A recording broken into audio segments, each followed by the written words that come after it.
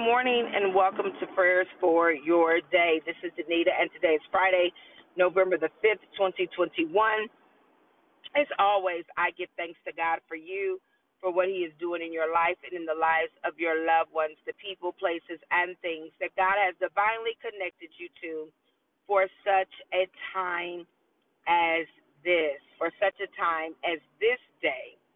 The day that we've never seen before, y'all, and the day that we'll never see again. We will only live November the 5th, 2021, one time, and that is if we are blessed to see it all the way through.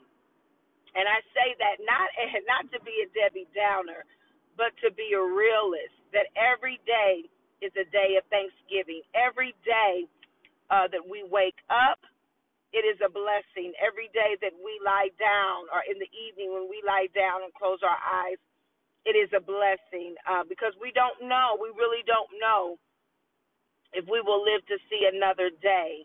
But nonetheless, we know that God is in control.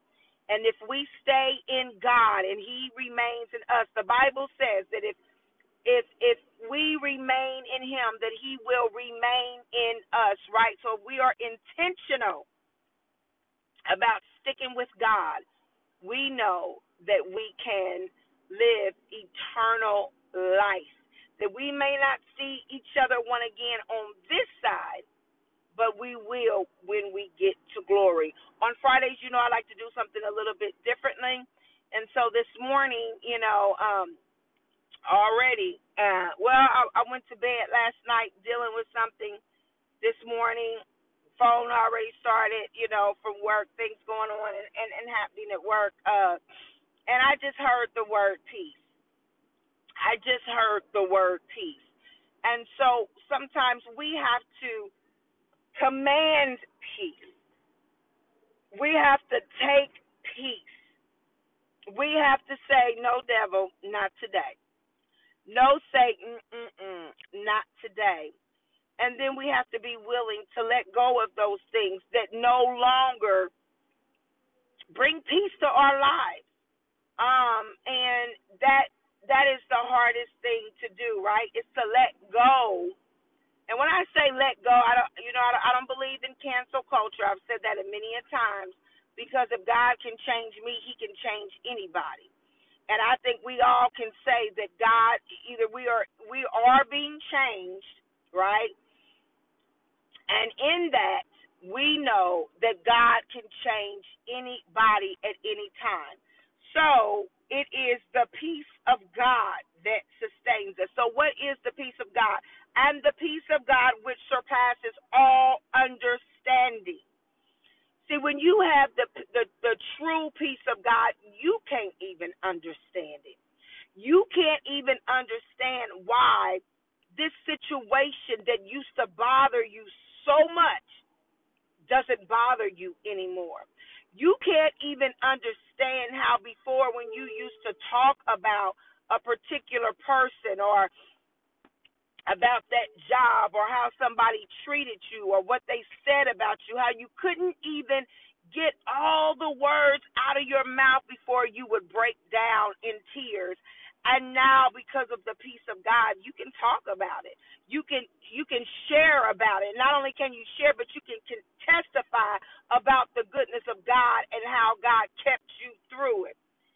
And the peace of God, which surpasses all understanding, where you get to a place in your life and you realize, God, I don't understand why that happened. I don't understand why you allowed it to happen. I don't understand the purpose of it, because what happened is so contrary to your purpose. I don't understand how these people or this business could do me this way, or I don't understand why I had to give up this or that. We can go on and on and on about what we don't understand, but the Bible says the peace of God surpasses all understanding, meaning God does not think like we think. The Bible's clear. His ways are not our ways. His thoughts are not our thoughts. If it were so, right? If God thought the way that we thought and did everything that we wanted him to do, we would sincerely be messed up. I'm thankful that God guards me. I'm so thankful that God protects me. It says the peace of God that surpasses all understanding will guard your heart. So it is the peace of God that guards your heart. It is the peace of God that guards our minds in Christ Jesus. We get to a place in our lives that as we are being delivered, as we are going through the process, that God gives us his peace. And it is that peace that allows us sometimes to sleep straight through the night.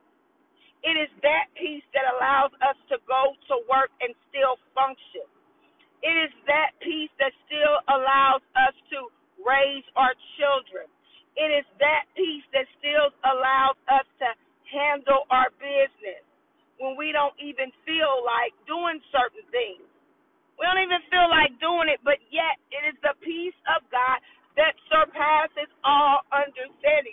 Has there ever been a situation in your life that now when you look back, you think to yourself, how did I get through that? How did I make it through that situation? Whether you went through it for years, months, days, whatever, do you ever ask yourself, how did I make it through that? That was devastating. You remember the pain, but then you don't. You remember the heartache, but then you don't. It's like, where you've got an old scar. I still have childhood scars from growing up, and I was a rough little girl. When I look back, I used to be in the creek and collect crawdads and take birds' nests out of the trees because I wanted the eggs to hatch in my room. I used to do some really weird stuff now that I look back, but I was inquisitive, and so as I did those things, I would often get hurt, fall off my bike. I ran into we had a wood fence in the front yard, and I ran into it, and I had like pieces of wood in my eye. And I remember just falling on the porch and blood just gushing out the top of my eye, and I still have that scar on my eyelid today. But now when I look back, the scar is still there, and I can see it as if it was yesterday, and I can remember being hurt, but it's a different type of feeling now. I can remember it. I can see it in my mind. I can think about the pain, but it doesn't hit me the same. And I wonder, like, dang, how did I remember doing that. I remember just like almost like having a baby. If you're a woman and you've had childbirth, you kind of remember the pain, but then you kind of don't, right? And I will say that that's how God allows peace to move into our lives, that we can go through situations and be in the midst of the situation, but yet there is a peace, there is a calming, because we know that peace that we feel is in Christ Jesus. That peace that we have, it doesn't make sense, but yet we know we're not wilding out for a reason. Yet we know that we're not running around trying to hurt somebody for a reason, even though we may have thought about it, even though deep down we may want to. But there's a peace that comes over us, and that is the peace of God. Ephesians 2:14 says, "For he himself is our peace." God himself is our peace. It says, "Who has made us both one and has broken down in his flesh the dividing wall of hostility." Sometimes we have to enter into a place of peace with people. There are some people that no matter what you do, they're not looking for peace with you. They're not. And you can be the kindest, sweetest, gentlest person out there. But they are not looking for peace because peace starts within. And I had to learn that. I had to learn why what is going on. But see, in order to have peace, you have to have peace within yourself. When you enter into a situation, some people enter into situations ready to rumble. You know, the boxing announcer, when he would say, "Ready to rumble," if you've ever watched boxing, that would be the announcement. Ready to rumble. See, boxers come into the match, get into the ring ready to rumble. They're ready to fight. They're ready to go, right? But when you are a person of peace, God said, "Blessed are those who keep peace. Blessed are the peacemakers. Blessed are those who keep peace." Sometimes when you desire to keep peace, people will take that as a weakness. Instead of being a peacemaker, they'll take you as a punk. If I could just be real this morning. But see, there's nothing about being a punk when you're in Christ. Because it is his peace, not peace of ourselves. It is God's peace that is in us, right? That is in Christ Jesus, that guards our hearts and our minds. God does not want us to be running around ready to rumble, always ready to fight, always have something for somebody, always ready to go, always have a comeback. It comes a point in our lives where we get too old for that. And we have to get into a point in our life where we have to protect our peace at all costs.